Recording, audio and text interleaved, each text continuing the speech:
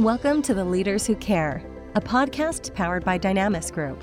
We are here to give the stage and support to those committed to create a positive and lasting impact, way beyond the profits and margins, the leaders of the world who care for others and serve a bigger purpose. Join us on the journey of creating a better, more caring world. And now to your host, Marian Temelkov. Dear audience, I have the privilege today to welcome a very special guest, one of the most caring leaders that I have met in the bioscience world. As you know, we're on a mission to bring together some of the most caring leaders from every corner of the world and industry and amplify the impact, the positive impact on the world. And today I have the privilege to welcome Keith Williams. Keith, thank you so much for joining us today. Hi, Marian. Thanks for inviting me along. Well, first of all, it's really wonderful and to have you today, knowing what you do and your deep passion and conviction for making the world a better place. I still remember when you said to me, sometimes we're old-fashioned, but when you say old-fashioned, you meant caring values that really relate to authenticity, to care, to really loyalty. And I would love to hear more about how it all started with you, Keith. And those values to me should be the new values and the future values.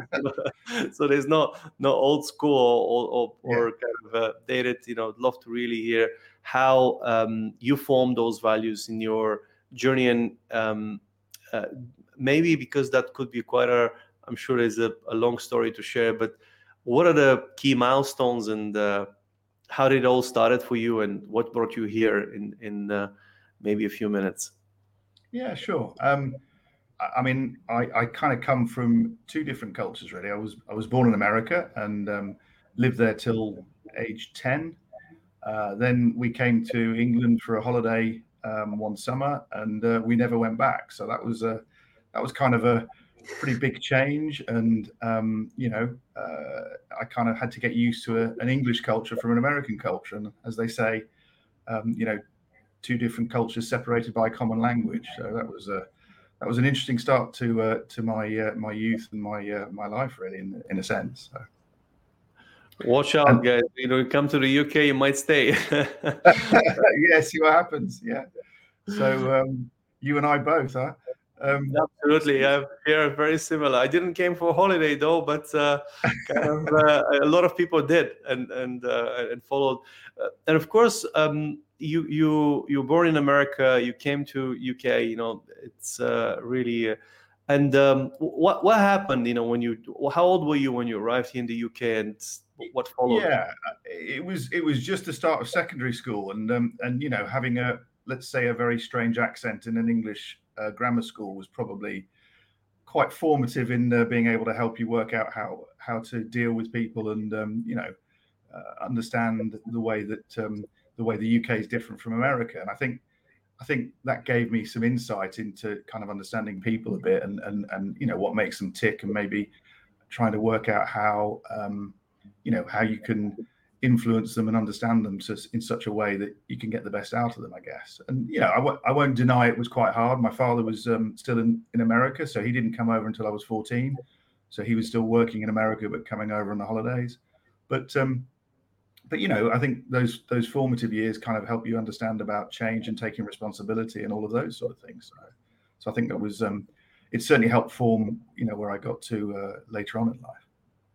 I see some correlation here that someone said to me, and I also see it from my own experience, when you take responsibility from early days, in your teenage years, or especially in your 20s, a leading group of people, leading a project or responsibility, that actually sets you up for later on in life. Often we can see a correlation between leaders of the future or leading companies when they've taken responsibility early on in their career, or they faced difficulty, hardship in transforming.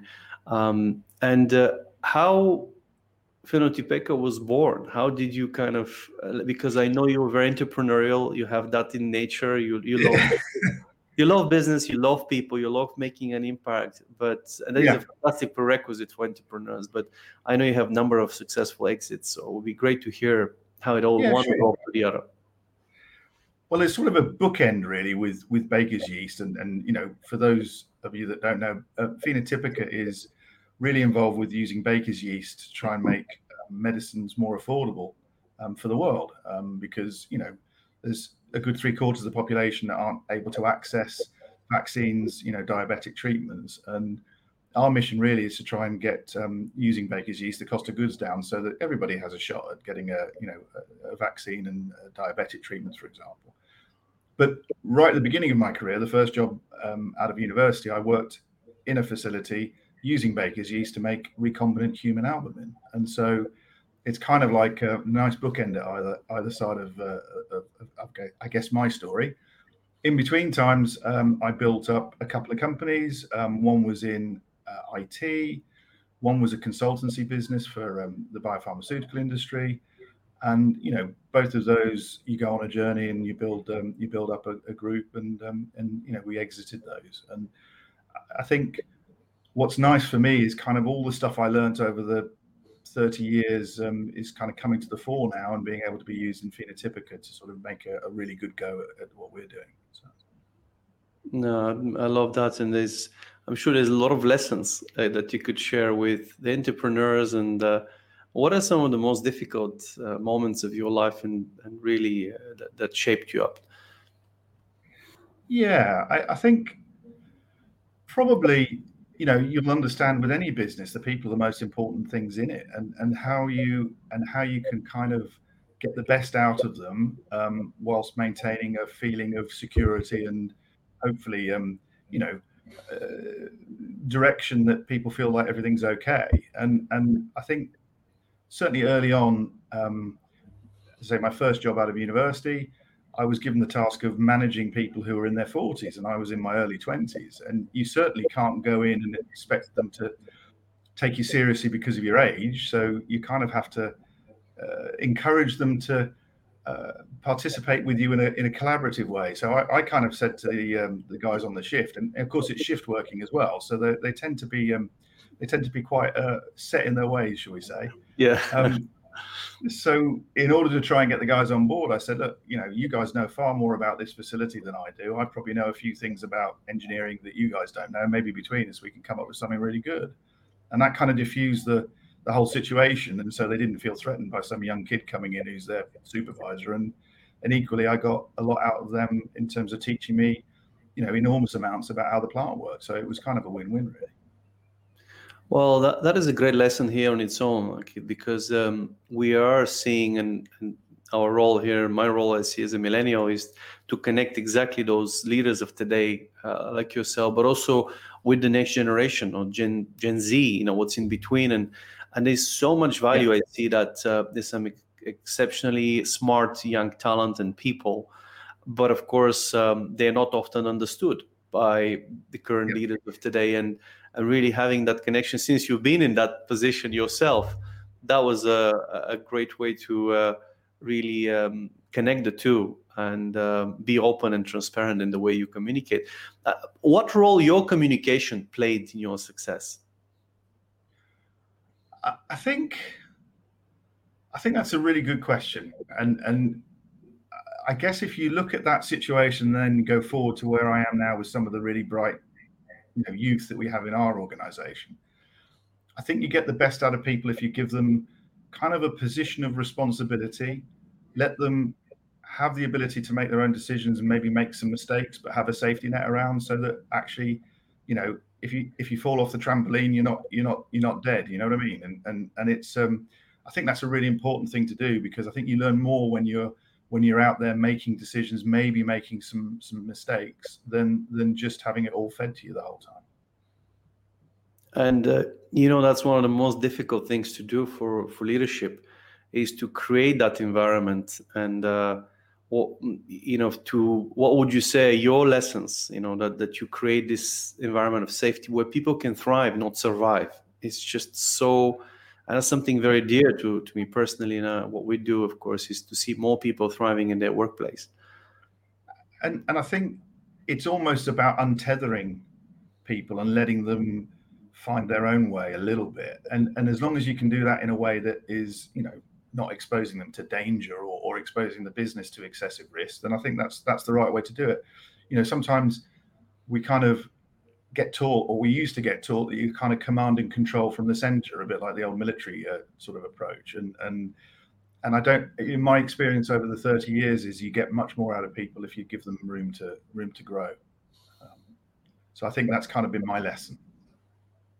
Absolutely. I think it's also very important to communicate well, be clear.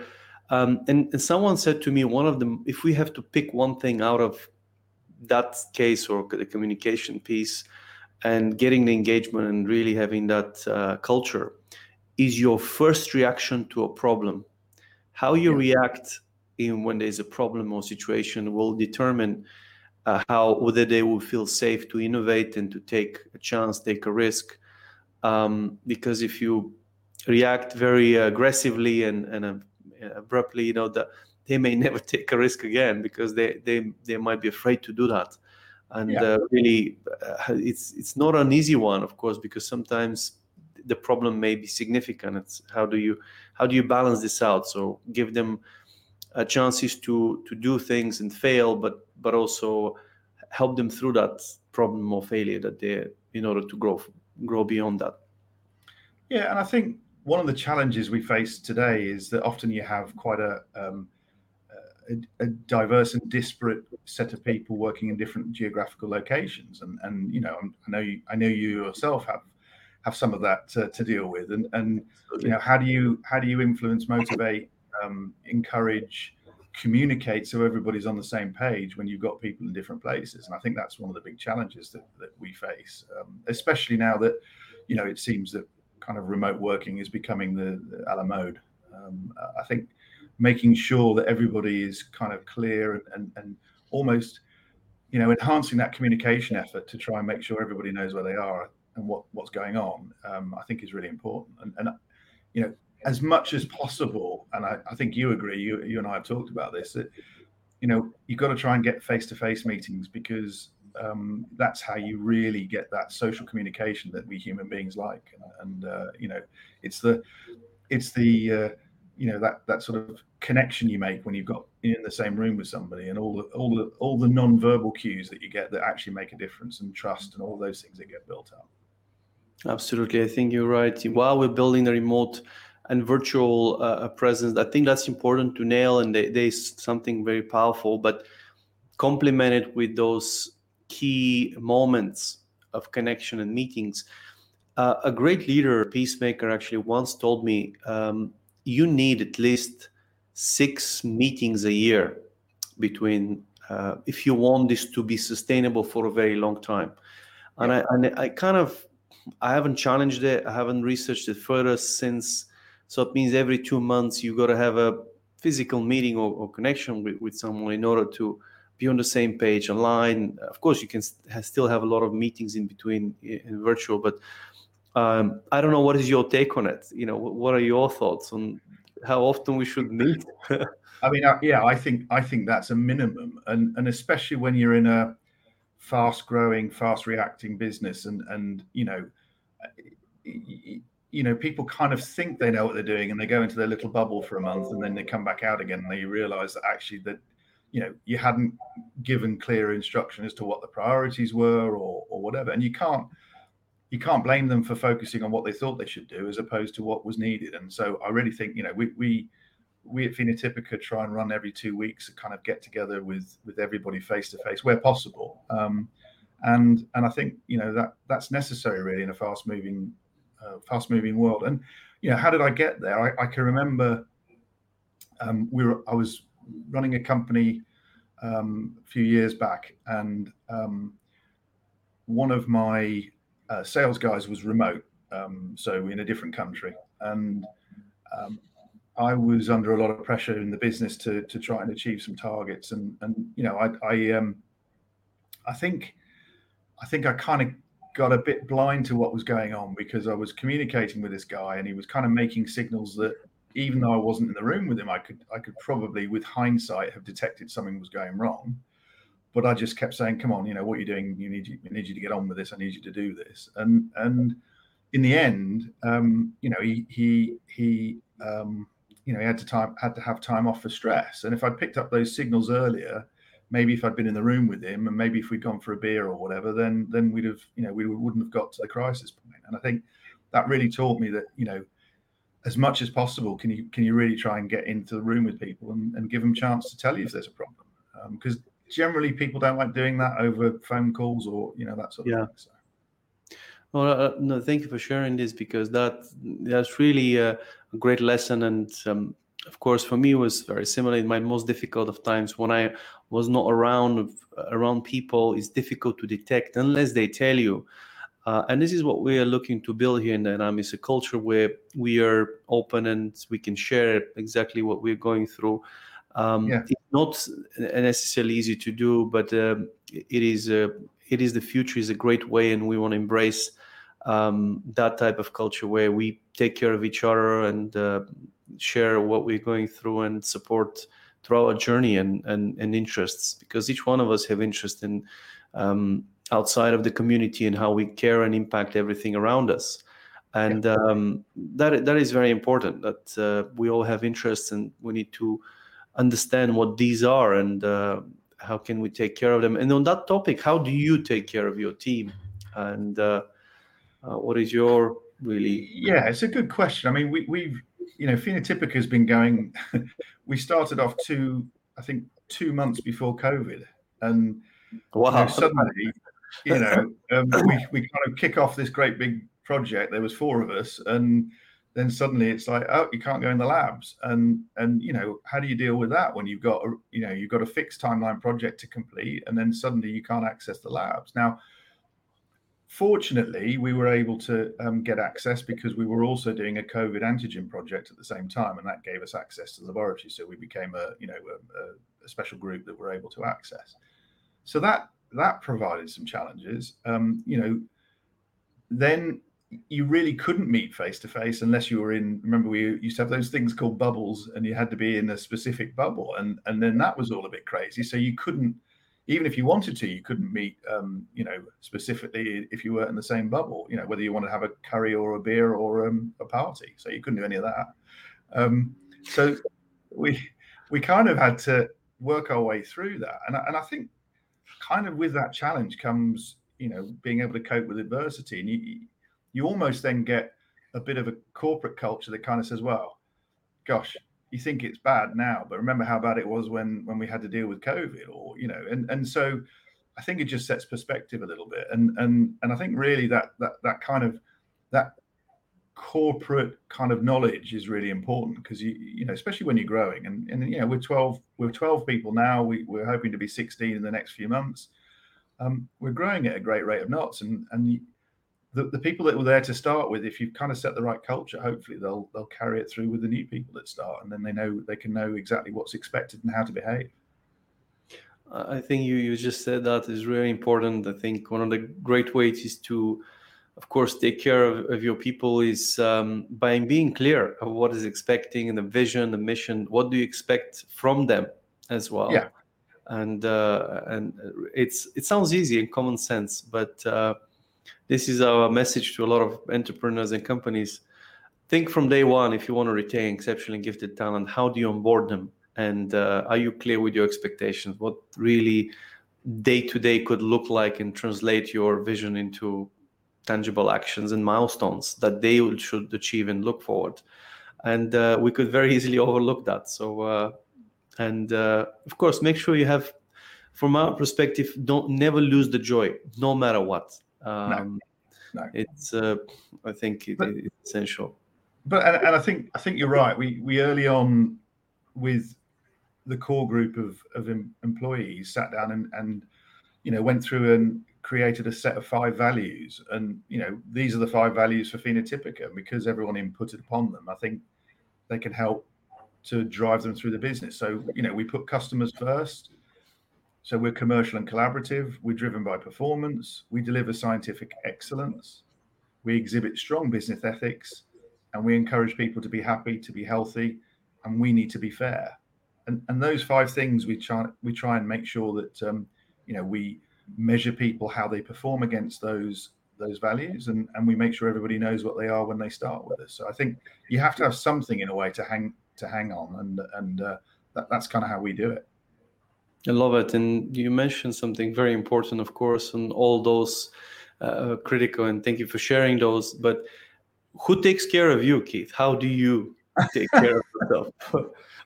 Well, my wife is fantastic, and she kind of keeps the home going. What she does. So this is a moment, because we know beyond every great man, there's a great woman. Absolutely.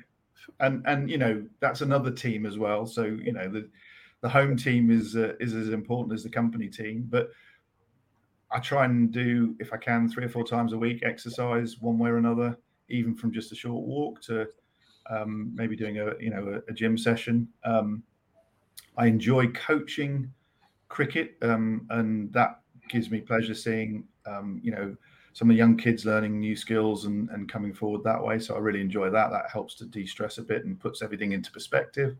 We need some bait for that game, I tell you.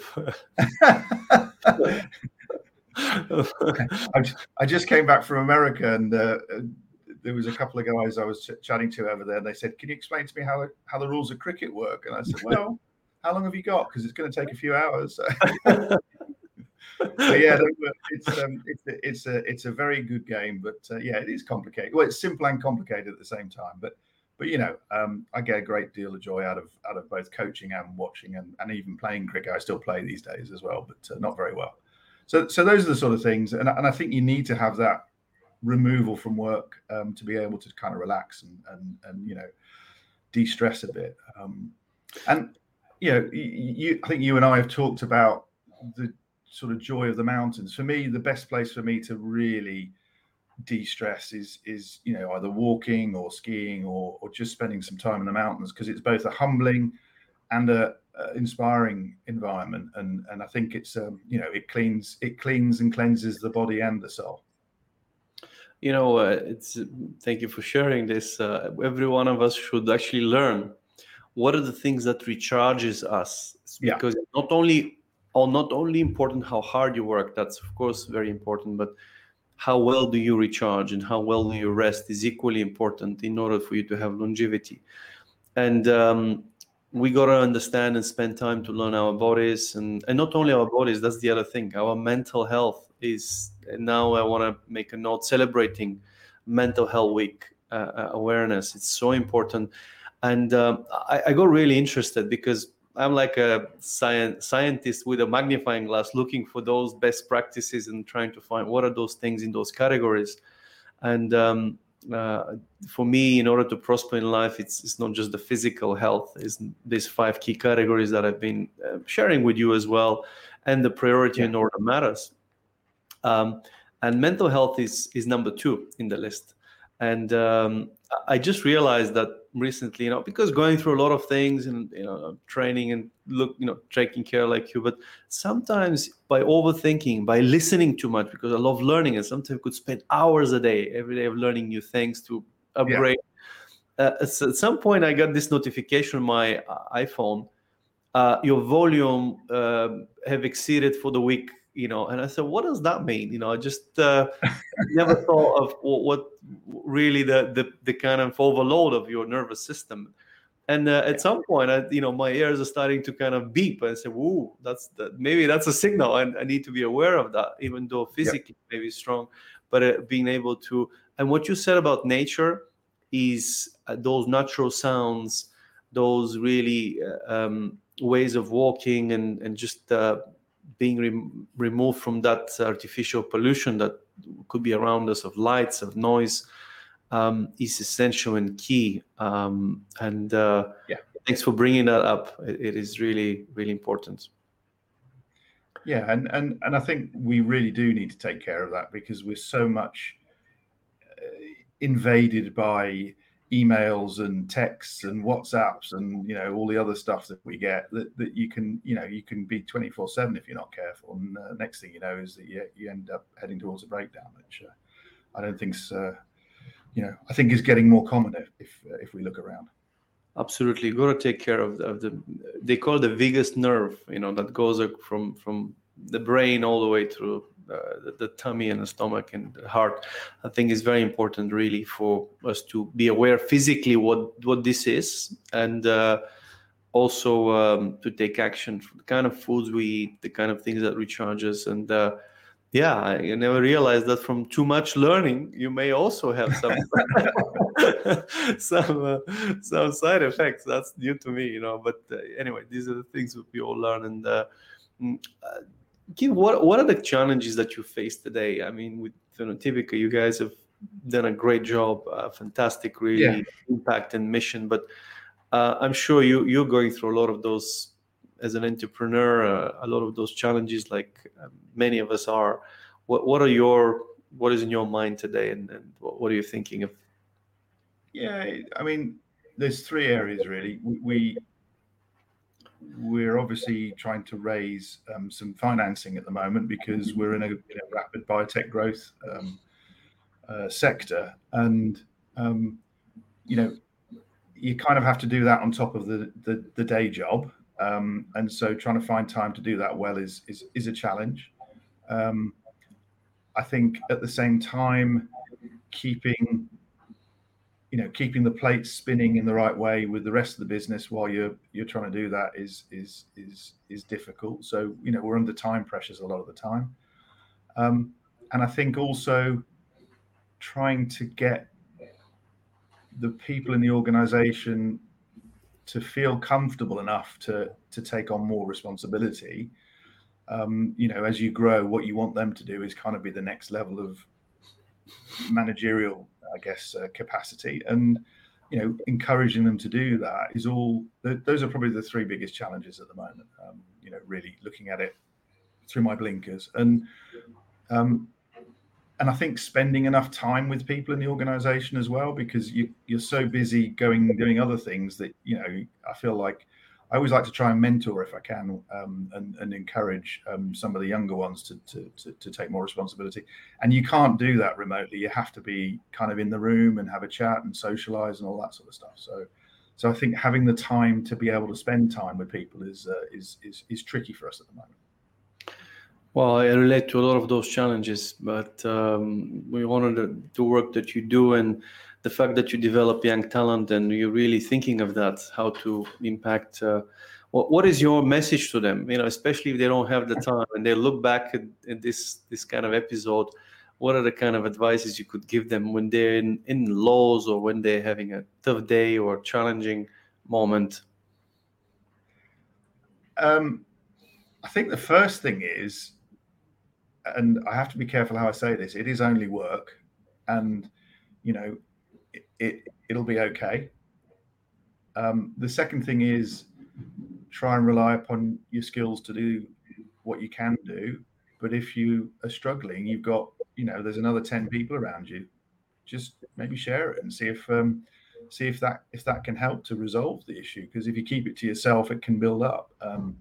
So there's a lot of talent in our business with different skills, and I think sharing, and I've always believed if you get 12 brains on a problem, then it's miles better than trying to have one person try and solve it, because they'll come at it from one direction, whereas 12 people can give you a much better outcome if people are thinking about it. So there's that, and then in terms of longer term development, build up your network of people that you really rate and value, so that you can access them for either advice or for some mentorship or something like that. So those would be the things I would recommend.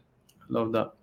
Sharing is caring, and I used to take a lot on myself, but I've learned that sometimes taking a lot on yourself may be the less productive way to do it, because you're having the mastermind or a session can give a lot of new ideas and really help you out. Plus the communication skills are critical. So say I really relate a lot and advise them, improve your communication massively, not only the way you articulate, but the way you share and help out. And you're right, to build a network is, it's a question of, in order for somebody to pick up your phone call or respond in 24 hours, for example, to your email, you got to be valuable to these people. And it's, what have you done basically. How much value have you brought in order for them? How do I need to serve to deserve that kind of? That's maybe another question that they could be asking. And well, thank you for sharing that, because that could be useful not only for Phenotypeca employees, but anyone really that is watching the episode. We have a question here from Stoyan, who you met actually earlier, and also he's asking here. Great podcast, Keith. What do you find are the best strategies to keep your team motivated and engaged strategically and tactically? That's a really good question. So if you're looking at your company strategy, I think you have to communicate that really clearly, and people need to buy into that. And what does that mean in their day-to-day job? So, how do you get them to ask the question of themselves? What does that mean I need to do in order to achieve that strategic goal? And then tactically, clear deliverables, I think, are really important. And one of the biggest issues you find today is what's my priority. And the thing in a small company is there's often 3 or 4 priorities. And we always like to have this neat little thing that says that's priority number 1, that's priority number 2, that's priority number 3. And I think one of my Keithisms is probably, all 3 of those are your priorities. So you're going to have to try and do your best with I know exactly what you're talking about, and so, it's trying to do that in a way that isn't confrontational if you can. And let's be honest, we're all learning, and I've got a pretty big capacity to take things on, and I keep taking stuff on, but I will get to the point where it's 101%, and that's when I probably get a bit snappy or a bit a bit grumpy or something, and recognizing when you're getting into the 90s yourself then means that you can say no to a few things so that you don't go over the edge, and then people feel uncomfortable because you're getting grumpy or whatever. So great. So I think those are important pieces. Also you mentioned something, capacity. You mentioned capacity. So how about expanding your capacity? How do you expand your capacity? In other words, how can you take on more? Well, again, the reality is, if you become the hub in a wheel, then whilst that's good from a control and command perspective, it's not good from a growth perspective, because in effect, everything goes through you and you become the rate limiting step. If you can surround yourself with people who can adjust and adapt and adopt certain responsibilities, and almost like they would react the way you would want them to react, not exactly, but they kind of get that themselves, then you've got double the capacity if there's 2 of you, or triple the capacity if there's 3 of you, or quadruple, and so you don't get limited by being the center of the hub of the wheel. You almost let the wheel roll itself to a certain extent. Absolutely, I love that, and it's very much because I see a lot of the mistakes entrepreneurs do is that while they, of course, you want control because it's your baby, you want to make sure things are done right, and there's certain value by not letting people too soon to take on too much so they burn out. That's for sure our responsibility as leaders to be able to understand and manage that. But at the same time, it's being able to give more and challenge people, not too much to go over the edge, but give them that trust and responsibility. I call it one of the most important wealth creation of transformational wealth. You help people grow, and that's priceless. There's no money you can put on this. Of course, it's always nice to add value, because there's you got to ask yourself, am I an asset or am I a liability to the organization? Asset means you bringing value and money in, the liability you taking value out or money out. So, and that's when you kind of think of that, how do I need to serve to deserve in order to become an asset to the organization and grow and take on more without basically the entrepreneur becoming the one that needs the sign off and approval. Then that means one day if you're not there, then the companies could collapse. And I think this is How do you build? How do you refine your value in order to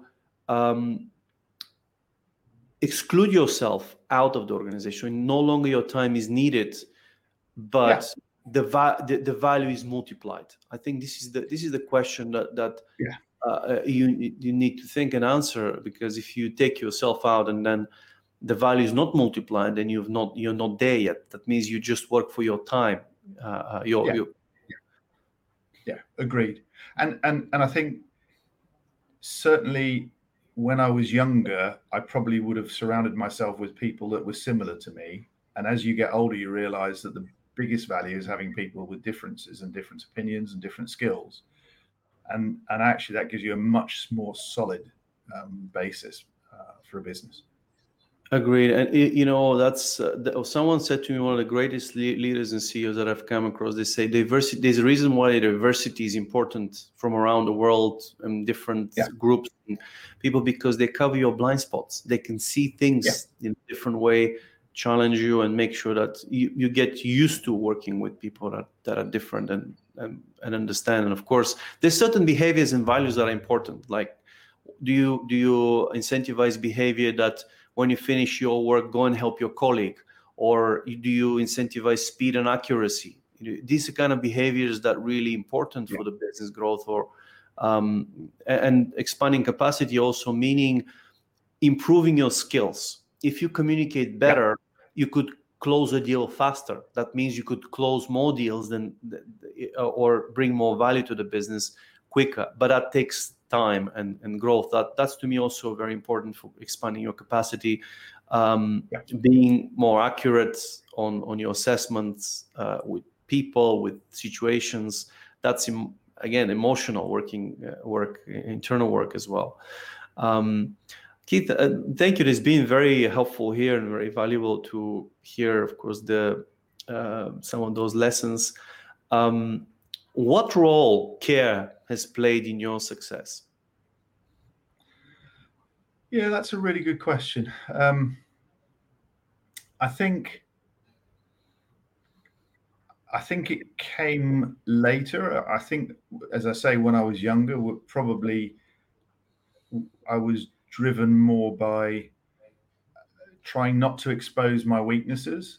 And I think then I had some really good mentors who kind of cared for me and said, understanding your weaknesses becomes a strength. And that really helped me to kind of understand the things I needed to work on. And also I like your expression, the blind spots that I needed to fill. And I think when you do that, and when you realize that, most people don't come and try and do a bad job or do something wrongly, it happens. And so, if you can understand that and therefore be empathetic to that without getting too much upset by it, then that helps. I think it's when you get repetition of the same mistakes that sometimes it gets frustrating. And so how do you manage that in a caring way? And I'm still sometimes, I guess, I struggle with that, because to me that's then that's just either incorrect communication or people not thinking about stuff. So does that answer your question? Definitely, and it reminded me of something very, very smart and wise. And it was a saying in Latin that making a mistake is human, but make the same mistake over and over again is evil. So it was very interesting to see that something is not right, or not working. If it's that, doesn't mean you're evil. It means it's the thing that's happening, or that makes you do those things is really coming from a bad place, from not a good place that you need to work on. And you're right. It's you have probably a few grace, the grace of your people and people around you and families to do certain mistakes, and then they'll take care. But if you do them every day and there's no sign of improvement, that's a problem. So I always look at the improvement. If there's a sign of improvement, they're worth even putting up the time and effort. And I think that's really message towards everyone. And I think encourage people to question, to say, well, why are we doing that? Well, we've always done it that way. To me, that's a really bad answer. Because if you don't question, then how do you improve? Yeah, absolutely. It's very important. Since we're very excited about what's coming now, we're going through very difficult moments of Corona, but that also accelerated. I feel that was a catalyst for many innovations and many great things in the bioscience world. And what is the future of bioscience, Keith? If you look at close our eyes in 10 years or 20 years, what is coming? Is it unattainable? Is it a dream to see people live regularly over 100 or even 150 years of age, or 200, like some people are dreaming? But, we know that the people have lived over 120 years at the record case, but it's not very common to see. Just thinking of what role bioscience has to play in it for the future of healthcare. Yeah, I mean, that's a really good question. I think the 20th century was the century of chemistry, and so the 21st century is definitely the century of biology, and we're going to see that that massive set of improvements. Some may argue that chemistry and industrialization was an improvement, but on the whole, for mankind, it was an improvement, and we were able to benefit from processes that allowed things to improve for mankind. I expect the same thing from the biology revolution. Now, the reason why it's a good question is there's so many things to address. It's not just that humankind, could have some longevity. I think biosciences will address some of the environmental issues that we've got at the moment, and probably help to detoxify or reclaim some of the areas that are not necessarily usable at the moment. I think we need to get better yields from crops, and so biosciences can help with that.